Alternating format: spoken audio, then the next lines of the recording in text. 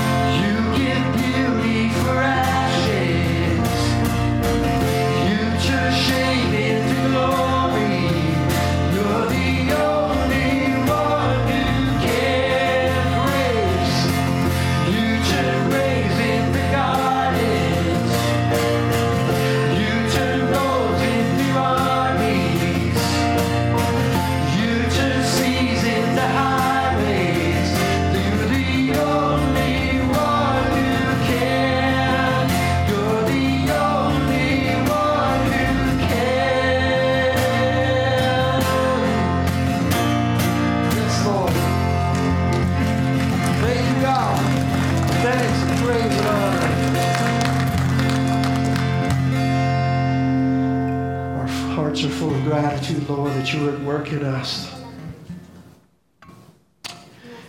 Be the King of our heart, Lord.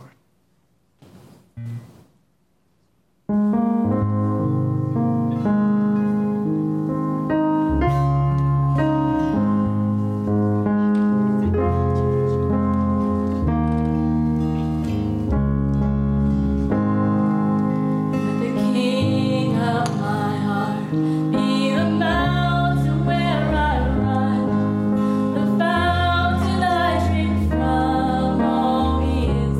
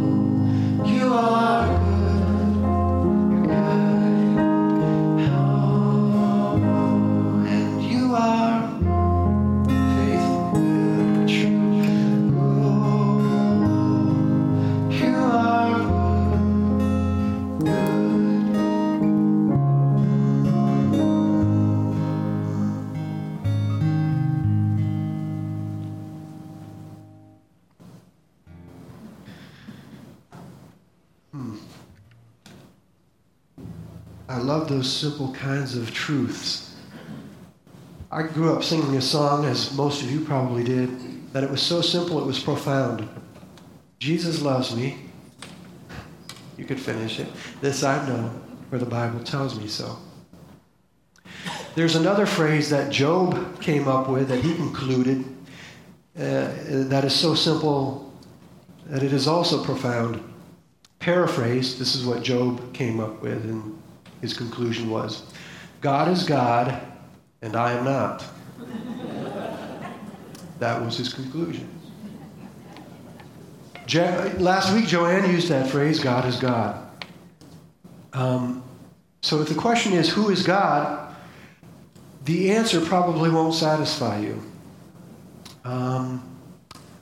Because some of the time in Scripture, God just said, I am.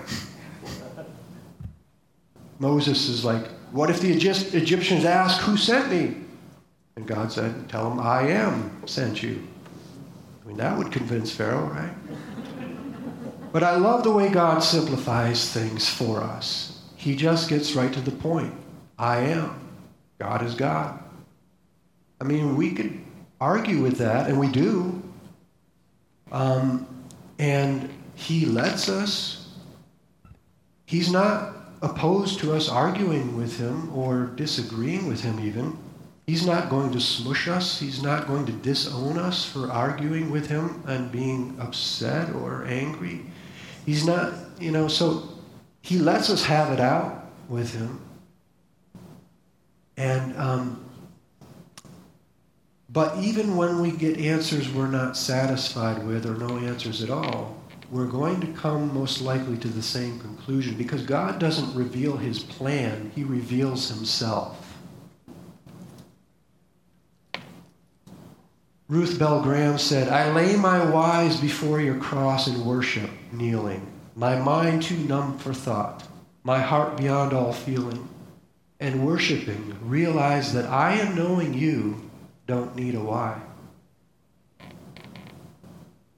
We'll come to this conclusion sooner or later that in knowing him, we don't need to know a why. Why? Because God is God. And he is good. And he is trustworthy. And he is kind. And he is fill in the blank. So this is Job's conclusion at the end of all of his trials, his struggles, and the tribulations, and the arguments, and the wrestling, and the doubting, and the questioning. Let's read this together. This is Job's conclusion. Then Job replied to the Lord, I know that you can do anything, and no one can stop you. You asked, who is this that questions my wisdom with such ignorance? It is I. And I was talking about things I knew nothing about, things far too wonderful for me. You said, listen, and I will speak. I have some questions for you, and you must answer them. I had only heard about you before, but now I have seen you with my own eyes. Job saw God. And that was enough. Lord, help us see. We want to sing a song for you.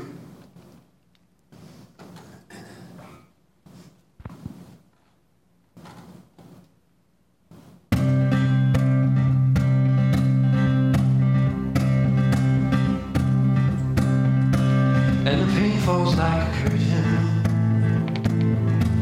on the things I once called certain. And I have to say the words I fear the most. I just don't know.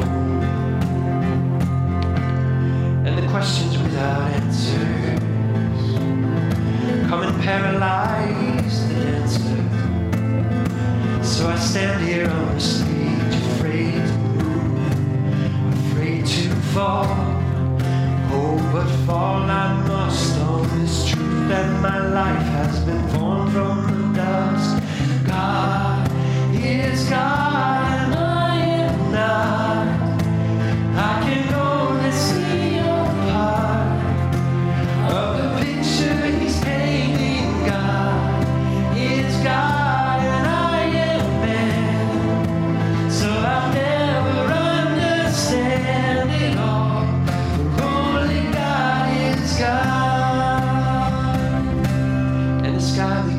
thunder, and I'm filled with awe and wonder, till the only burning question that remains is who am I? Can I form a single mountain? Take the stars in hand and count them. Can I even take a breath without God giving it to me?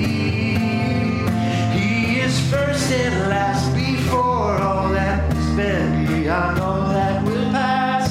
God is God and I am not. I can only see a part of the picture he's painting. God is God and I am man, so I never understand it all, for only God is God.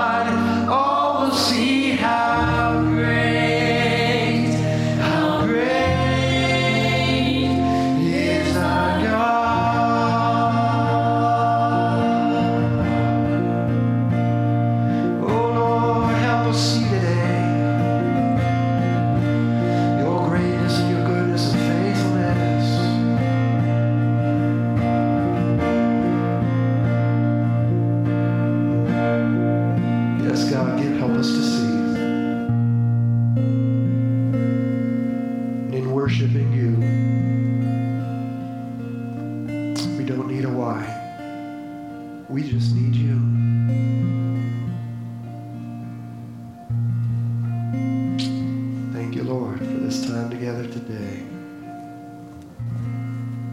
Thank you for pursuing us. Thank you that you emptied yourself and you came and you pursued us. Right now, God, we do want to make you the king of our hearts. We want to empty ourselves. You have shown us. You have demonstrated to us. You enable us. You empower us to do just that. We empty ourselves, Lord, so that we can have room to be filled by you, to be filled by your word, to be filled by your Spirit. More of you, less of us, we pray in Jesus' name. Amen. You may have a seat.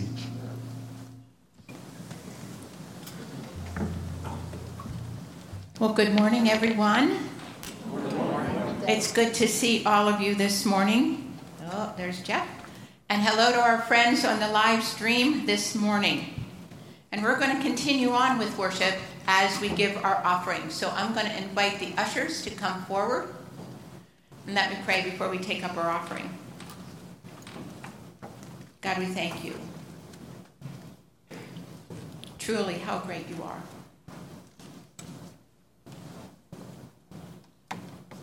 And the reckless love that you have for us, that you lavish us with, is a beautiful thing, Lord. And we pray that our hearts would be open to receive all that you have for us. And Lord, we pray and give you thanks for the generosity of our congregation to give back to you, that needs can be met, that your name can be proclaimed. So God, thank you. In Jesus' name, amen. Ushers, you can pass the buckets. Our Change for Change bucket in the back is for our friends, Harry and Penka in Bulgaria, to help with their Operation Christmas Child and the shoe boxes. Remember, we started giving and sending them money because things cost a lot less over there in Bulgaria, and they can get the things they need for their shoe boxes. Today, the spiritual abuse class continues with Joanne leading that over in the fellowship hall and online. Also, this Tuesday is a blood drive being held here at Hosanna. We regularly hold blood drives here, and if you haven't been listening to the news, it's really needed. Blood is really needed right now. So go online, check our online bulletin, all the details. You can find out how to go ahead and come on Tuesday and give blood. Also, we are excited to announce that coming the beginning of October is something that's near and dear and loved by this congregation. Can anybody guess what it is? What do we do every fall? Hosanna at the movies.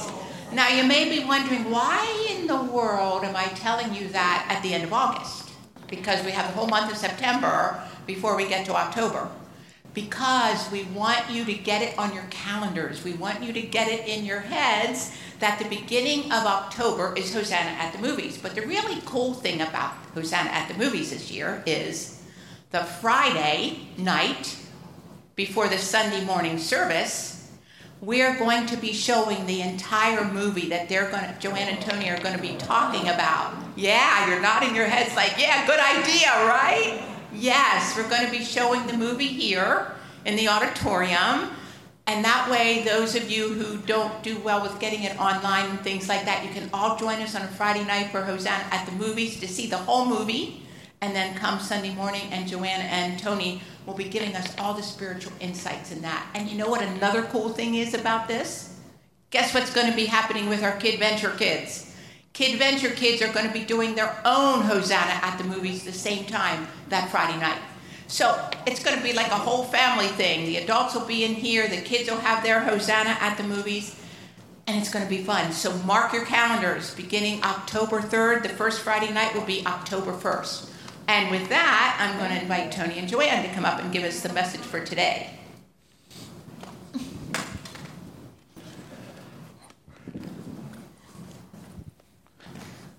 Morning. I know what you want to say in response to that last announcement. Oh my God. No. Right? No. No. No, I guess not.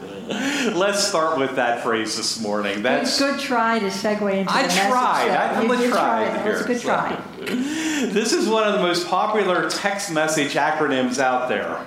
And it's taken on a bit of a life of its own. Anyone use it? No, you don't have to admit to that. But it's not an expression of devotion. No. People talk about God all the time using this phrase. Or maybe a shorter one, oh God, which is sometimes a swear word, sometimes a term of disgust, oh God, sometimes an expression of awe, and sometimes even an exclamation, I can say that, exclamation of passion. You know what I mean. Anyone remember the old George Burns movies with this name? I'm showing my age here a little bit. My mother I was really young when that one came out.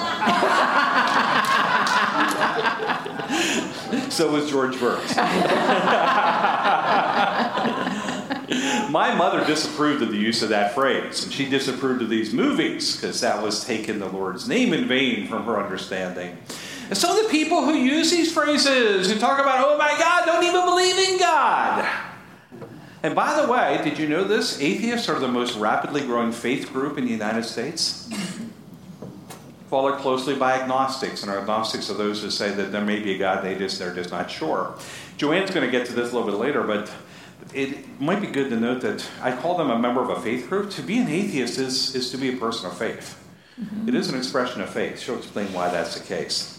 So we have on the one hand all these people who are talking about... Can I just say it takes more faith to be an atheist? And then we'll talk about that. There we go. Okay. So you got all these people talking about God in ways that are not necessarily sacred. On the other hand, let me give you an example. I have a friend who's Orthodox Jewish. He will not even write the word God on a document or on Facebook. What he and other people like him do is leave a hyphen in the O, and they do that out of respect.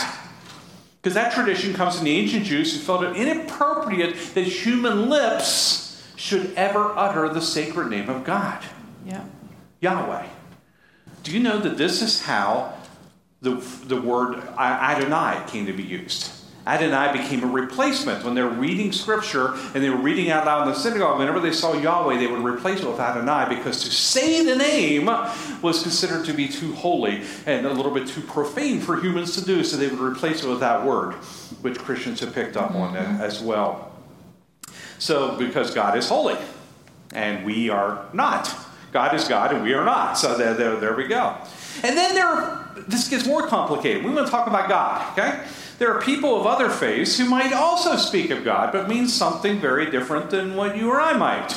There's Allah, the Muslims, who is in some ways like Yahweh, the Old Testament, and in some ways not. And there's Buddha, once a living person who not all Buddhists regard as divine, but some Buddhists consider him to be so, or one of many gods. And then there are the 10 million gods of Hinduism. And Shiva and Krishna and Vishnu are the primary three, but some Hindus add Jesus to the mix. Why not? You got a bunch of other ones on the shelf. There's the great spirit of the Plains Indians, and then there's the impersonal ground of being of 20th century philosophers. And let's not forget the ancient gods of the north, like Thor, who have become quite popular in movies of late. You can go to the movies and see about Norse gods. Maybe we should include Thor in the movie. We should. And Loki, the trickster god. Or the gods of classical mythology, who have always bored me, but Zeus and Apollo and Dionysus still remembered to this day. People still talk about those folks. How can you be bored by mythology? Anyway. Now, with all those different understandings of God, names of God, ways of talking about God, how can we, us kind of folks, talk about God with people? How can we talk about God in a way that honors who they are, what they think or don't think about God, and yet also invite them to experience the God that we have come to know and love? Well, we're going to take up those questions today. Last week, we introduced a new series called Living Conversations. We got a little bit passionate, I know I did, and the idea was about talking to people about anything. Because it's gotten hard lately, and we acknowledge that.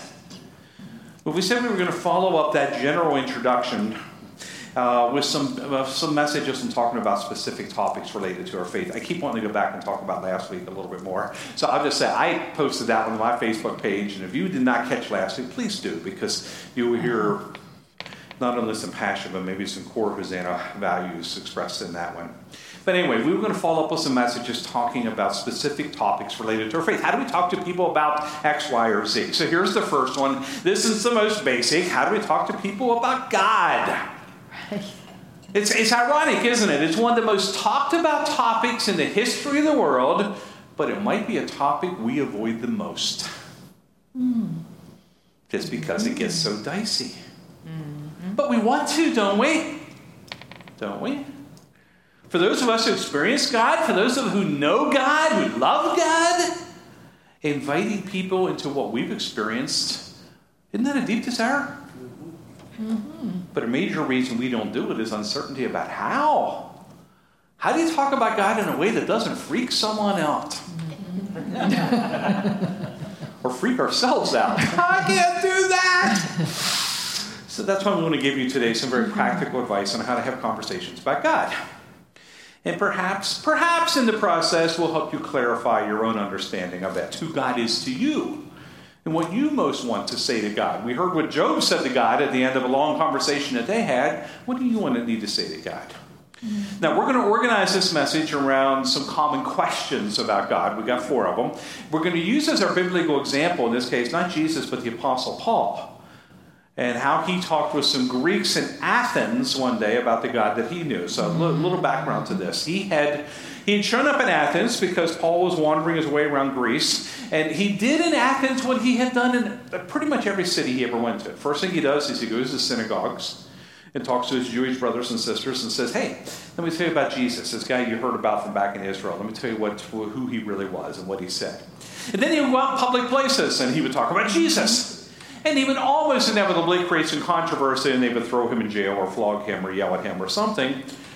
Athens had a little different experience, however. They were known for their schools of philosophy. Aristotle had been there, Plato. So, Socrates. And the philosophers would gather and they would debate ideas. They weren't afraid of new ideas. They found them interesting.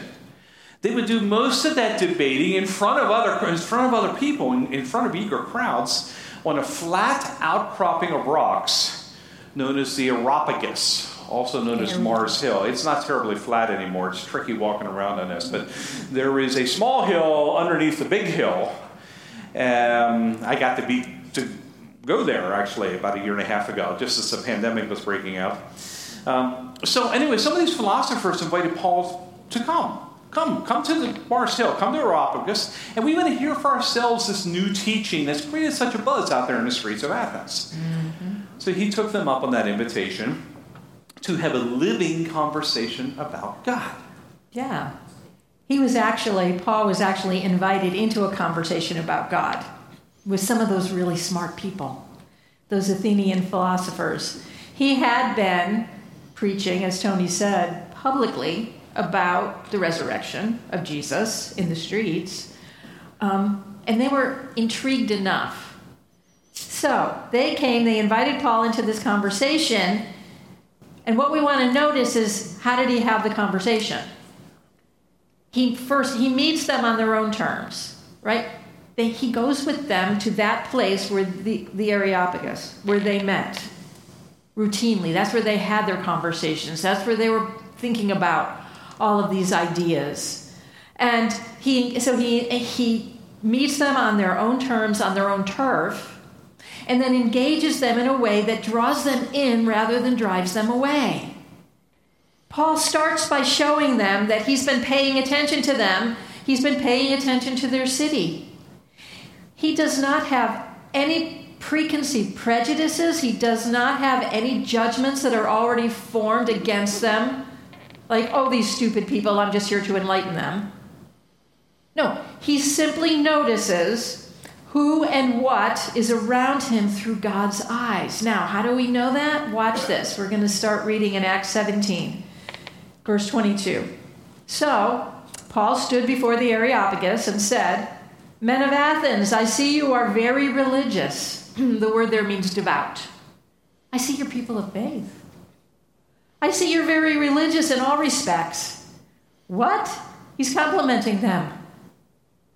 For as I went around and observed closely your objects of worship. Again, these are statues or altars to pagan gods. Big temples that you could see if that picture was still up there, up on the Acropolis, to all this a pantheon of gods. And he's saying, well, I went around and I observed closely your objects of worship. He's speaking respectfully about them. He isn't standing there going, you Satan worshipers, we need to destroy this stuff first before I can even preach the gospel to you. He's not doing that. He's showing them that he's taking them very seriously, so seriously that he wants to give them some understanding about one of the gods that they don't know yet. Watch this. As I went around and observed closely your objects of worship, I even found an altar with this inscription, to an unknown God. Therefore, what you worship without knowing it, this I proclaim to you. In this way, what's Paul doing? He's showing himself as their friend, as a peer, one who respects them and respects their vast knowledge about so many gods and religions. He even compliments them on their desire not to leave anybody out. He's this acknowledgement. Here's an altar to the unknown God. That is, by the way, the real altar. Oh, it is. The one that's, that little slide. I have a bigger picture of it, I think, later on. But that is actually, it's still there. You can see it. Okay, very cool. God. Tony did that part of the PowerPoint. See, we even learn on Sunday mornings. But he's acknowledging their acknowledgement that they don't know everything. What's he doing? He is affirming them right up front. He's affirming a kind of humility in them. And then he humbly offers them an opportunity to learn something that he knows about this unknown God. The unknown God who's been there all along, by the way, and whom he says they're already worshiping. This God that you worship, even though you don't realize who it is. I have something to share with you about that. So he's inviting them into a very different conversation than the one they invited him into. Paul's not simply going to give them some new ideas to consider about a new God. Paul's going to offer them an answer to a question that still comes up again and again and again in conversation today. First question, does God exist? To paraphrase a C.S. Lewis remark, God is not the sort of thing one can be moderately interested in. After all, think about it.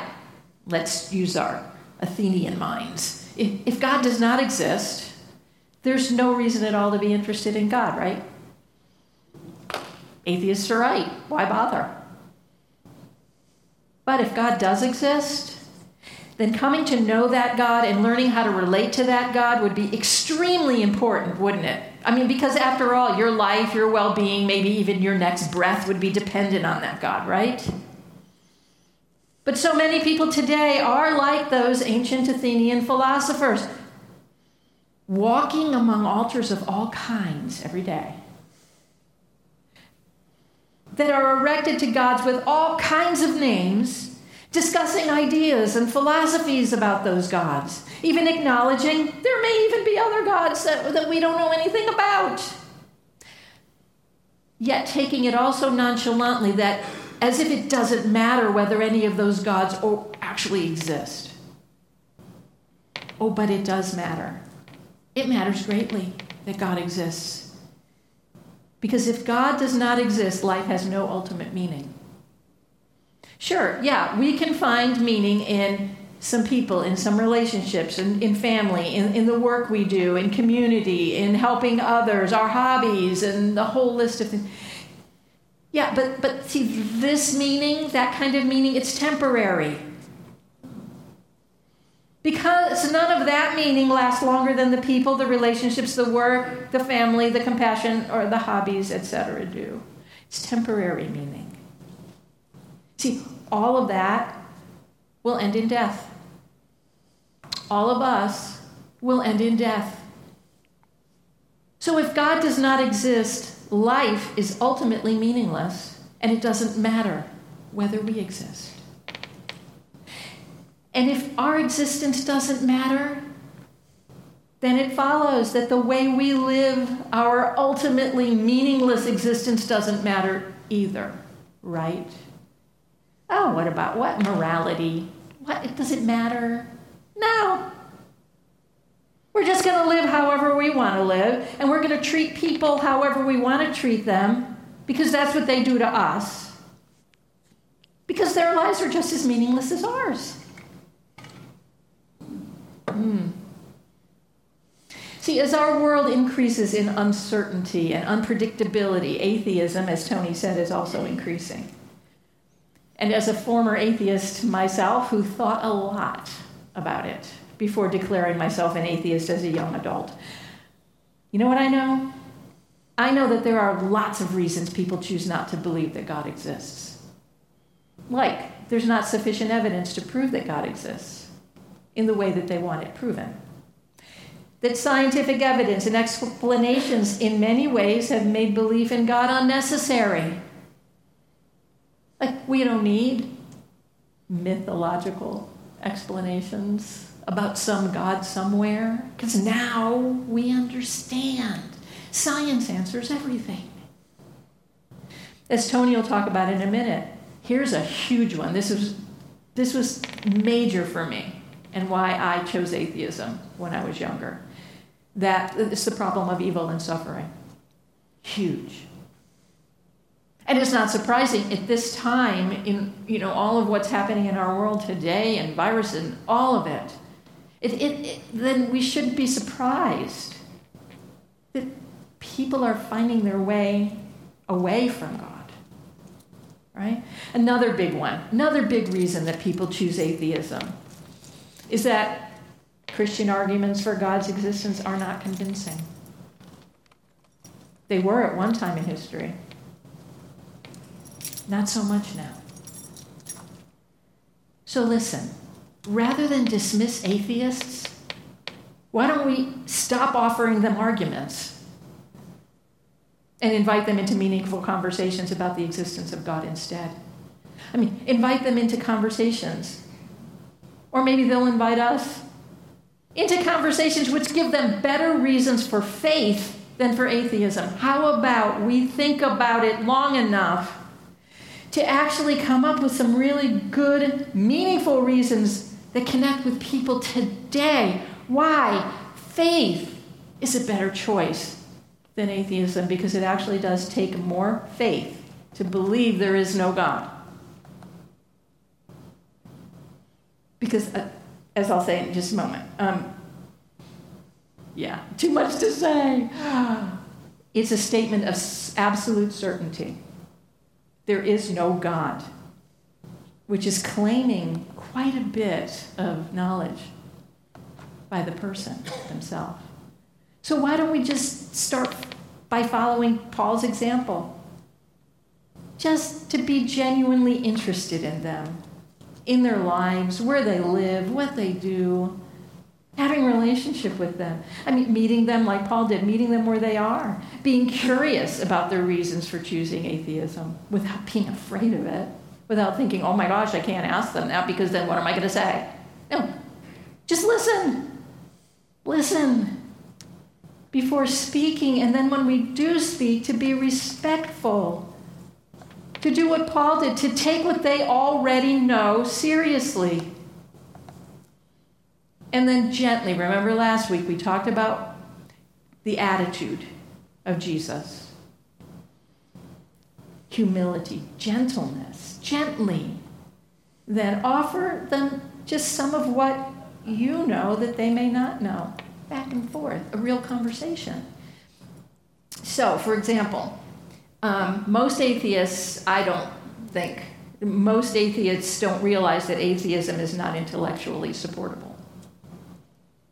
So in conversation, you know what? We can honor their deep desire to know what's true by simply saying something like this. You know a lot.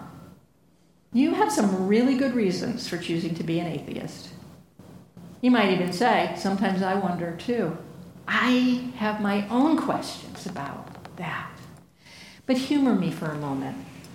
How much of all the knowledge that humans have accumulated through all history about everything, the universe, everything, how much of all of that knowledge do you think you yourself possess? Listen, no thinking person would ever say, I know all of it, right? They might say half. Holy cow, then you are the most brilliant person I have ever met, because that's a lot of knowledge. Or even a tenth, or even 1% would be an incredible amount of knowledge, right? But you just ask the question, how much of everything that can be known do you know? And whatever the answer is, the response is the same. Well, since you don't know everything, is it possible that God might exist, but you just don't know it yet? Without an attitude, without condescending. I mean, honestly, this is real. In essence, the Athenian philosophers were already there. They were intelligent enough to recognize that atheism is a philosophical impossibility.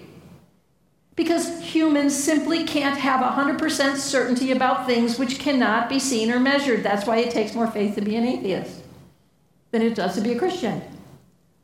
See, these philosophers, they were wise and humble enough to admit that and make room for the unknown God. Of course, Paul was himself humble. He didn't pressure them to make a decision for Christ on the spot. He wasn't putting tracts in their faces and give them 4 spiritual laws. They weren't invented yet anyway. I mean, this is Paul. Listen, he didn't quote Bible verses at them. Although he did quote their own poets, pagan poets, he quoted them and affirmed that those people were speaking the truth. This is challenging stuff. It's good stuff. And although some of those philosophers discounted Paul, they're scoffers, it's fine. It didn't bother Paul because there were some others who were intrigued enough to want to continue the conversation. They said, hey, come on, let's talk some more. I know some people who haven't given up on the idea of God, but they've walked away from what they thought was a really ugly God. Yeah. Probably know some folks like that too. So that leads us to our second question. If God exists, is God good? Now, just stop for a moment. What's your first instinctive response to that question? Now, we were singing it this morning. God, you're good. So being Hosannas, you may respond with an enthusiastic, yes, God is good. Most people don't. Yeah. Seriously.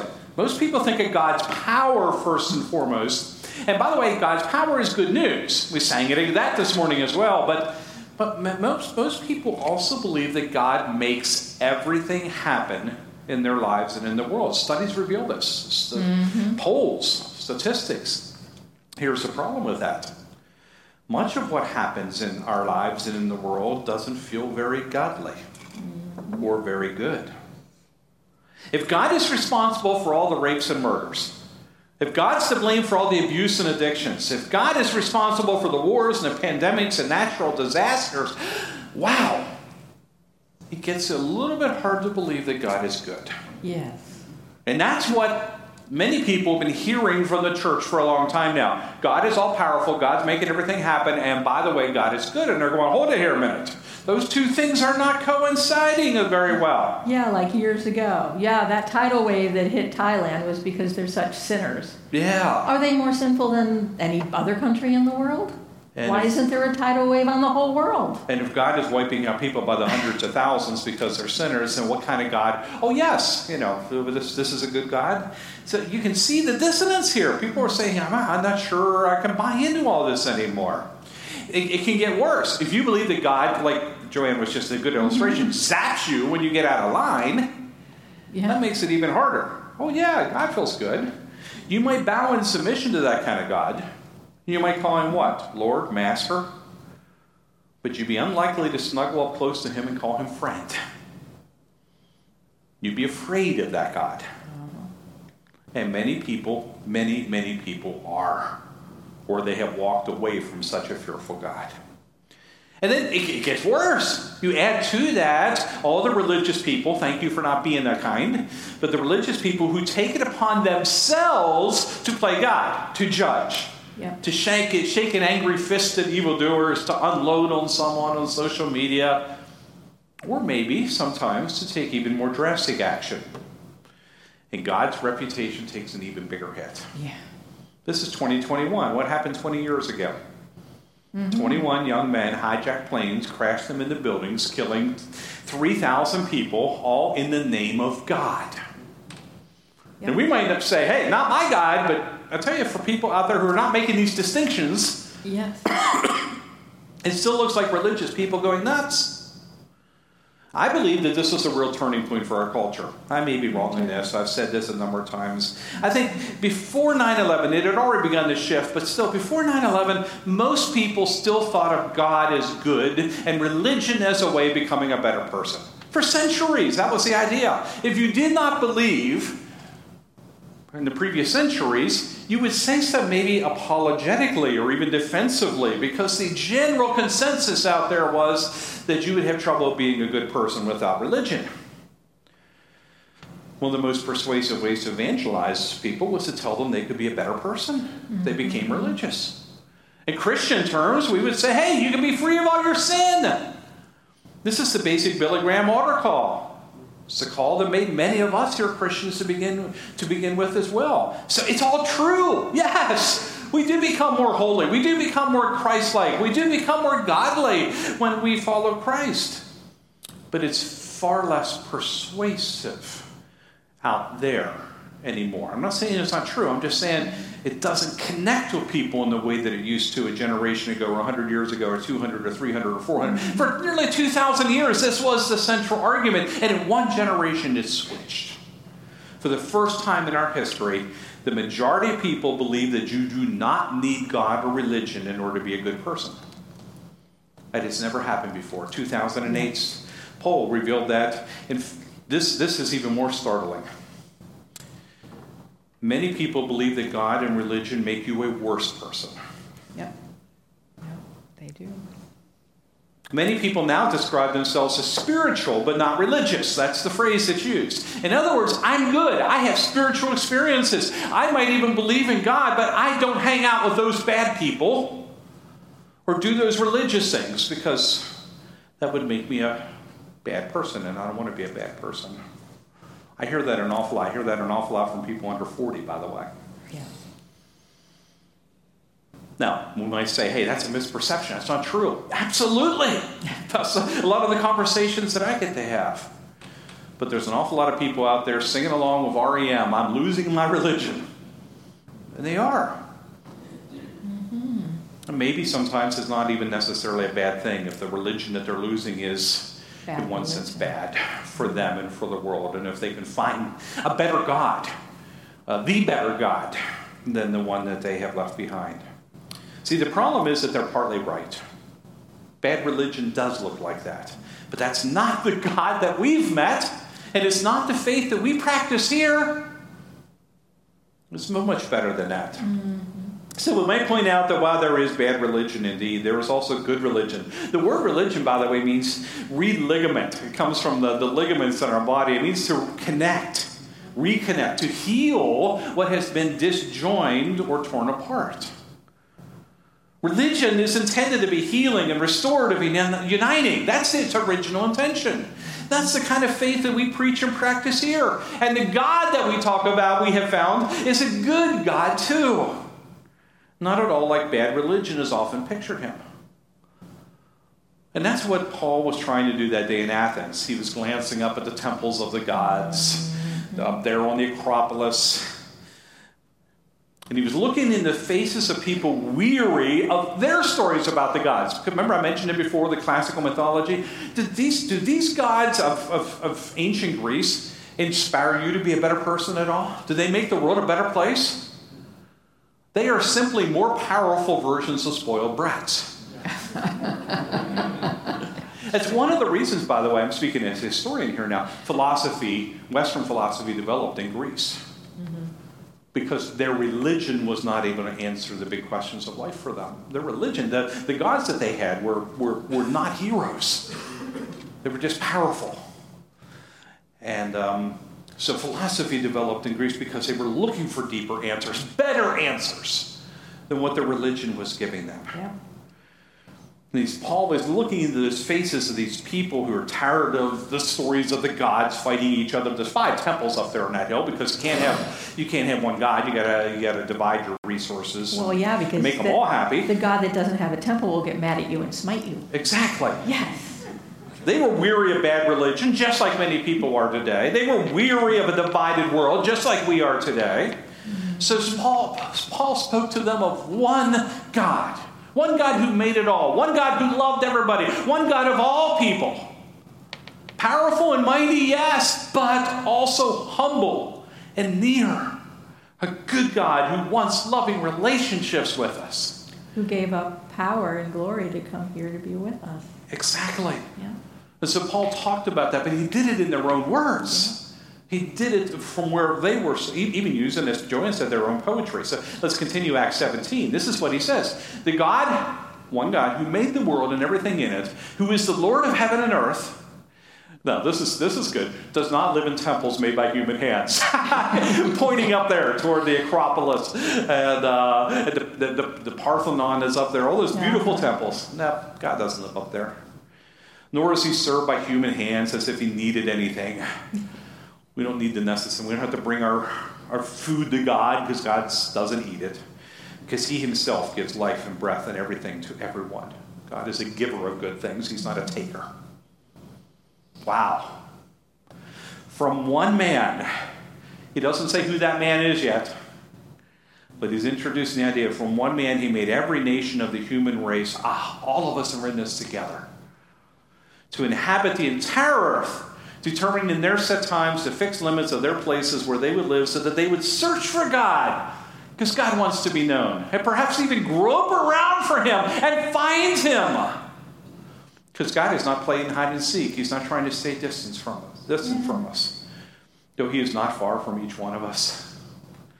For in him we live and move about and exist. We are already in him. He is already among us. For even as some of your own poets have said, and then he quotes one of them, for we too are his offspring. It's not just God out there, it's God here. And it's not just God here, it's God loves us. And it's not just God loves us, we are his own children. We have been made by this God. Yeah. And for the Athenians, we might say, hey, that's not the full gospel message. But Paul's not trying to dump everything on them. He's trying to lead them down the path and help them understand a little bit of this character of this God. He's having a real conversation with them. Yeah. Not a lecture, not a sermon. And in our own world, we can do something similar. We can emphasize God's goodness more than God's judgment. And how can we do that? Because we've experienced it. Yeah. It's the same thing with the first question. Does God exist? Well, the possibility exists because I've experienced something, and I call that something God. Mm-hmm. I've experienced God's goodness. Let me talk to you about what that feels like. We've received God's grace. We've received God's mercy. We've received God's healing. Let's talk about that. What we ourselves have experienced with a good God. Let's emphasize God being with us, which is why Jesus came, right? That's what Emmanuel means. More than God being against us, which is what people hear too often from religion. Yeah. He is not against us. Maybe this is the easiest way to say it. God is great and God is good. And let us thank him for our food. and for life. I was going to say. And for every good gift that God gives. For everything else. Yeah, so are we seeing Paul's attitude is Jesus' attitude. He's just continuing not to judge them, not to condemn them. It makes me think of the verse, God so loved God so loved the world that he gave his only begotten son. Whoever believes in him, would not perish but have everlasting life. And we don't go to the next verse. And he did not come into this world to condemn the world. We skip that part. Paul has that attitude. He's not judging or condemning them. He continues to affirm them and what they already know. And Paul can do this because he's not interested in proving himself right. He's not interested in just laying the facts on them and condescending to them. He's interested in only one thing: introducing these wonderful people who God created and loves to the true God who wants relationship with every one of them. That's what he wants. That's what Paul is after. Paul is not that Christian. You know, the one who just wants to be right, win the argument, and prove his or her point. No. Paul is applauding them. And he's saying, let's build on what you already know. Let's build on what you already have right. Do you know what? That alone would be a game-changing way for us as Christians to have conversations with other people. Then there's no need for anybody to be defensive. Not them, not us. And so Paul, he had those first two questions, and now he's moving into the next logical question. He's thinking like a philosopher, because he's speaking to philosophers. And so he says, if God exists, and he does, if God is good, and he is, then what is God like? I mean, what do I call this God? In other words, the question, which images or names for God are correct? Let's keep reading. Acts 17. Let's go down to verse 29. So since we are gods, and I want you to also notice something. He's not using Yahweh there. He's not using Jehovah. He's not using Jewish. He's not using Jesus yet, or Christos. He's not talking about that. The Greek word there is theos, like we get theology from. God, the true God. So since we are gods, just general, since we're God's offspring, as Tony said, we're all God's children. Again, nothing to get defensive about. Since we're all God's children, since we're all created and given life by God, then we're all in this together. That's what Paul's saying. So, since this is true, we should not think the deity. Okay? Now, theos again. We should not think the God. What he's starting to do is say, now I'm going to give you something of what I know. See all this? All these gods? Good ideas, maybe. Interesting to talk about. There's one God. There's only one, the God. We should not think the God is like gold or silver or stone, an image, a likeness made by human skill and imagination. And literally here it's human thoughts, ideas. He's saying your ideas are fine and dandy. But these images, these altars, all of this, temples, statues, that's not what God is like. That's human. Therefore, although God has overlooked such times of ignorance, this phrase has been so misunderstood. All it says literally, although God has deliberately not paid attention to such times of unknowing, of not knowing. In the past, he now commands all people everywhere to repent. Let's unpack this a little. What's God like? Well, Paul says, since God is the creator, God's beyond what has been created, including us. Makes good logical sense. No amount of human skill, thought, or imagination could possibly produce any image that would be close to what God is really like. Again, they're going to agree with that because that makes good rational sense. But God knew what humans couldn't know. And because God knew in the past we didn't know and couldn't know it, he didn't hold our inability to know against us in the past. But now, God's made himself knowable. And he commands all of us to repent. This is so important. How to do this in 30 seconds. Repent, we've been taught, I know I was when I first became a Christian. The word repent does. It's a Latin-based word, and it literally does mean you're going in one direction and then you could reconsider and come back. It's a fine word. It's not a Latin word. This is Greek. He commands all of us to metanoing. It's a word, metanoia. It comes from metanoia. What does that mean? Meta, like meta-narrative, right? Meta means above or beyond. Nous, human thinking.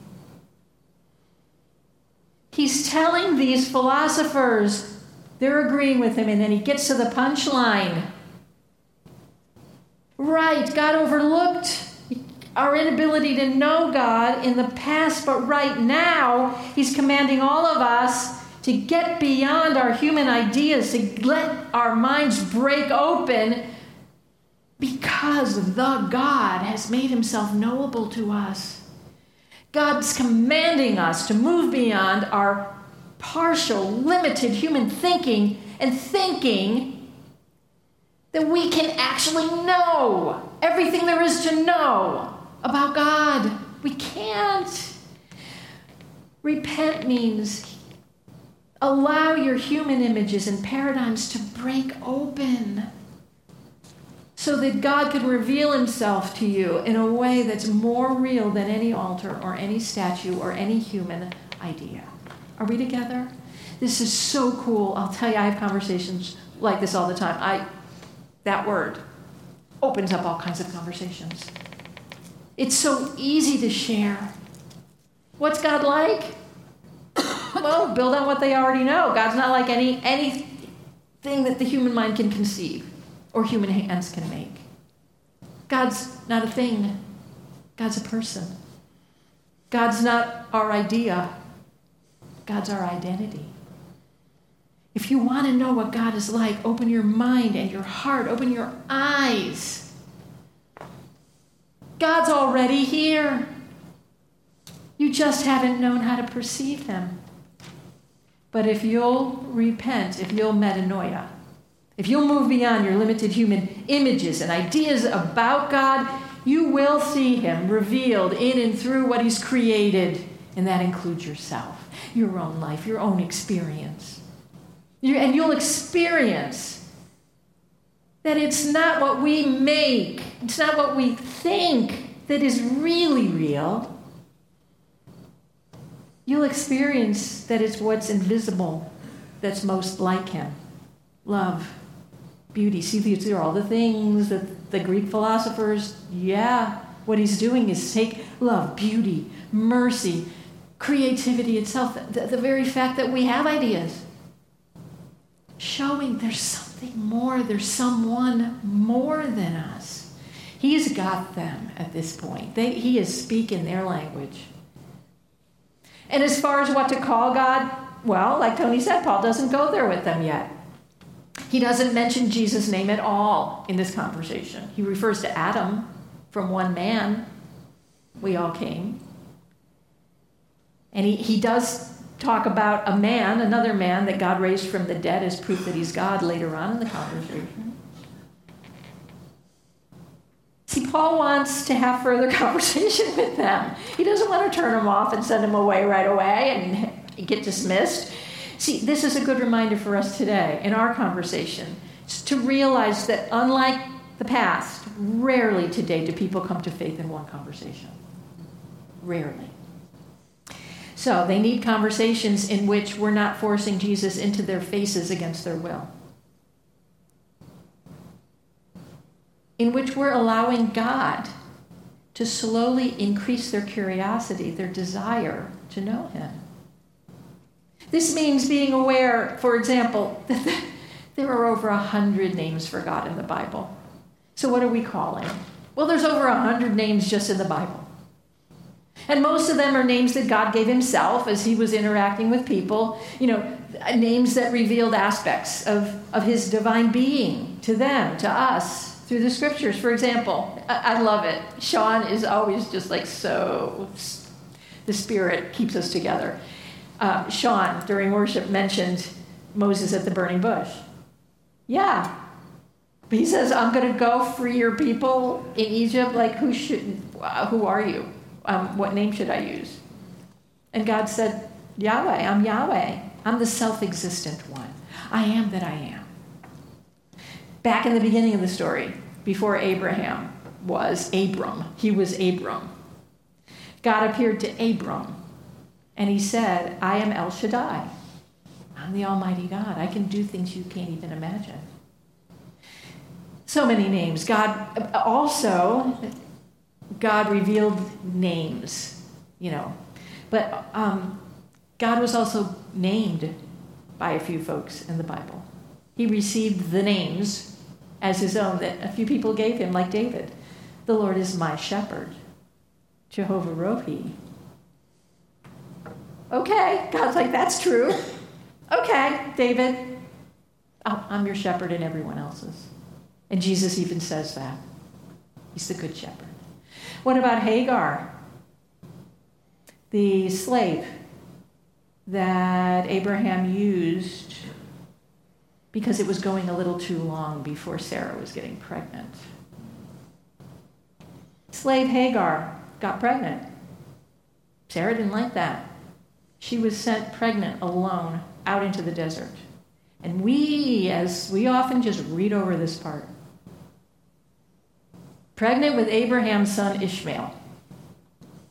And out there in the desert with no food, nothing. She was met by God, and God cared for her and gave her promises. So she named God. She said, you're El Roi.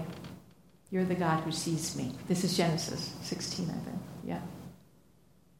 So in our conversations, can we recognize that God is described in many ways in Scripture?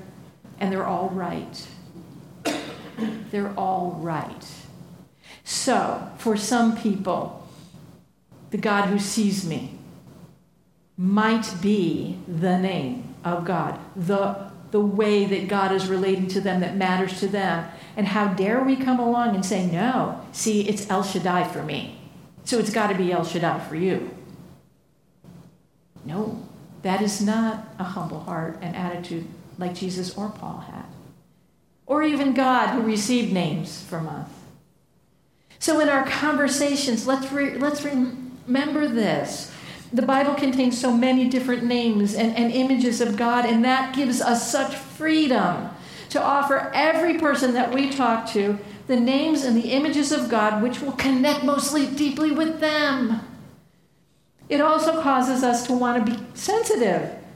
Be careful about using words like Father to describe God to people who were abandoned or abused by their fathers. What does that mean? It means you need to actually know that person and not just be preaching some canned evangelism speech at them. You need to know their lives enough to be sensitive to the Holy Spirit to say, how are you for them? Who are you for them? We don't want to use a name like Jehovah Jireh. God provides. Is it true? Yes. But for someone who has lived in poverty their entire life and experienced only deprivation, that is not going to cause them to be drawn in. It might just bring up more questions. Are those names of God true? Yes. All Paul is modeling for us is let's be compassionate. Let's ask God to take things slowly and give us biblical images, biblical names that'll draw people toward him rather than push them away. Yeah? Are we together? Yeah. Here's one more question. I'm going to give the Reader's Digest version of this one, given where we're at at this time. But I think we can do this fairly simply. Is there more than one God? See, we Christians believe in something called the Trinity. And that confuses the daylights out of other people. How many gods you got going on in here a little bit? Part of the good news is that Jesus never required anybody to believe in the Trinity in order to follow him. He never even required anybody to believe that he was God. He would always say, follow me first. And along the way, by the way, you'll figure out a little bit more who I am. And over time, they did. But it wasn't that we had to have all of these mysteries figured out, and the Trinity is one of those mysteries. It took the church several centuries to come to that belief. It was the 4th century. Yeah. One God and three what? They eventually decided on the word persons. Do they disagree with one another? They eventually decided no, they didn't. They were all united, one will, one desire. Is one of them more important than the others? No, they concluded that they were equal just as we are equal in the body of Christ. Do they do different things? They said, yeah. They called one creator, one redeemer, and one sustainer of life. But then they also said, yeah, but they all do that. At least a little bit. All three are God. Yeah. The church has tended over the centuries to call them Father, Son, and Holy Spirit because that's what Jesus called them. But they also recognize that those are metaphors or human words. They're inadequate for the mystery of God and the fact that human words change their meaning over time. Do you know that ghost and spirit have switched meanings over the centuries? Yes. So for a long time, the church talked about the Holy Ghost. Right now, that just freaks people out. The Spirit does not haunt us. The Spirit inhabits us, okay? Sometimes it feels like that. What I have found most helpful in talking to people about the Trinity is to do what Paul did for the Athens, which is to direct them to the one who came to earth as a human, Jesus. This is what he said. After talking about the good God, he talked to them about the good man who had died and been resurrected. He has set a day on which he is going to judge the world in righteousness, good judgment, not nasty stuff, by a man whom he designated, having provided proof to everyone by raising him from the dead, which of course would have got their attention. And the Greeks were really into human bodies, so raising a human body from the dead would have been very interesting to them. So he starts talking about Jesus without his name yet.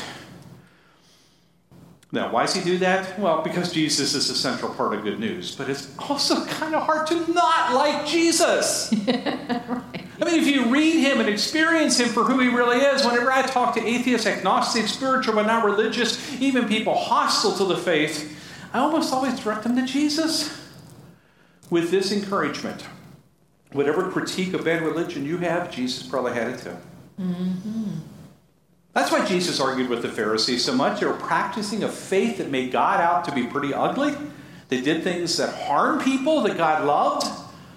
So Jesus spoke instead of that good God who loves us, wants intimacy with us, would even die for us. That's gospel. That's good news. I don't think people need to understand the Trinity in order to understand that good news of the gospel. Maybe they'll get to it eventually. Maybe you and I don't even need to have it all figured out. In order to be able to tell people about that. To know that Jesus truly is the way, the truth, and the life. So maybe people don't need to hear so much about his divinity and all the mysteries of doctrine, although they're true. Yeah. And more about his humanity and how he shows the rest of us how to live the life that God has planned for us. Yeah. Ooh, that was fun.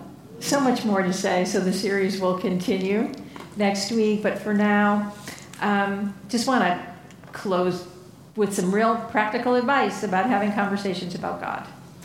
Just kiss them. K-I-S-S. Keep it simple. We don't want to say keep it simple, stupid. Keep it simple, saints. Just keep it simple, saints. Follow Paul's example, who was following Jesus' example. Trust you don't have to pre-think it all, that you don't have to have answers. In fact, it might be more endearing if you don't have all the answers.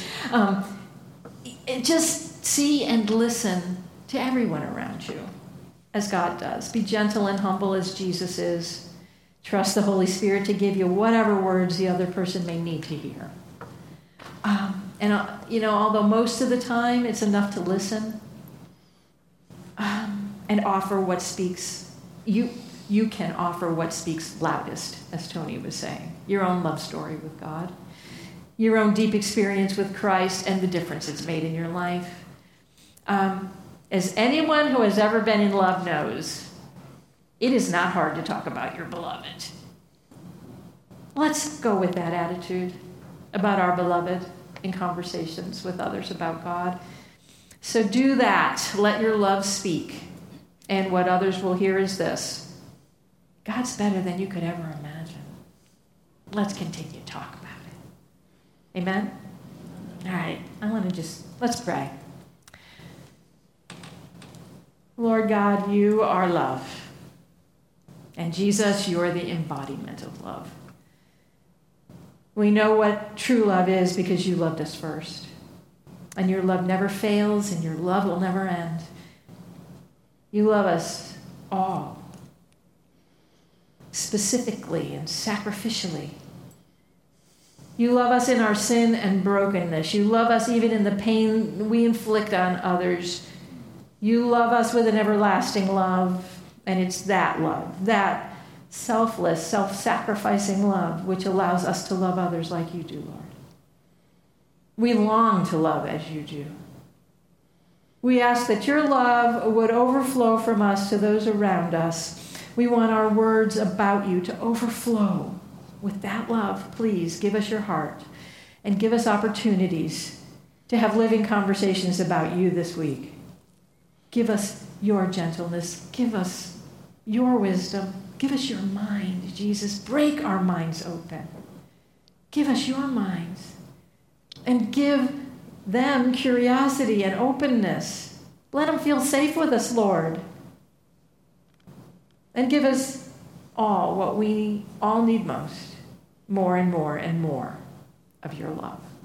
In the name beyond all names, Jesus, our Savior and Lord, we pray. Amen? Amen. Thank you.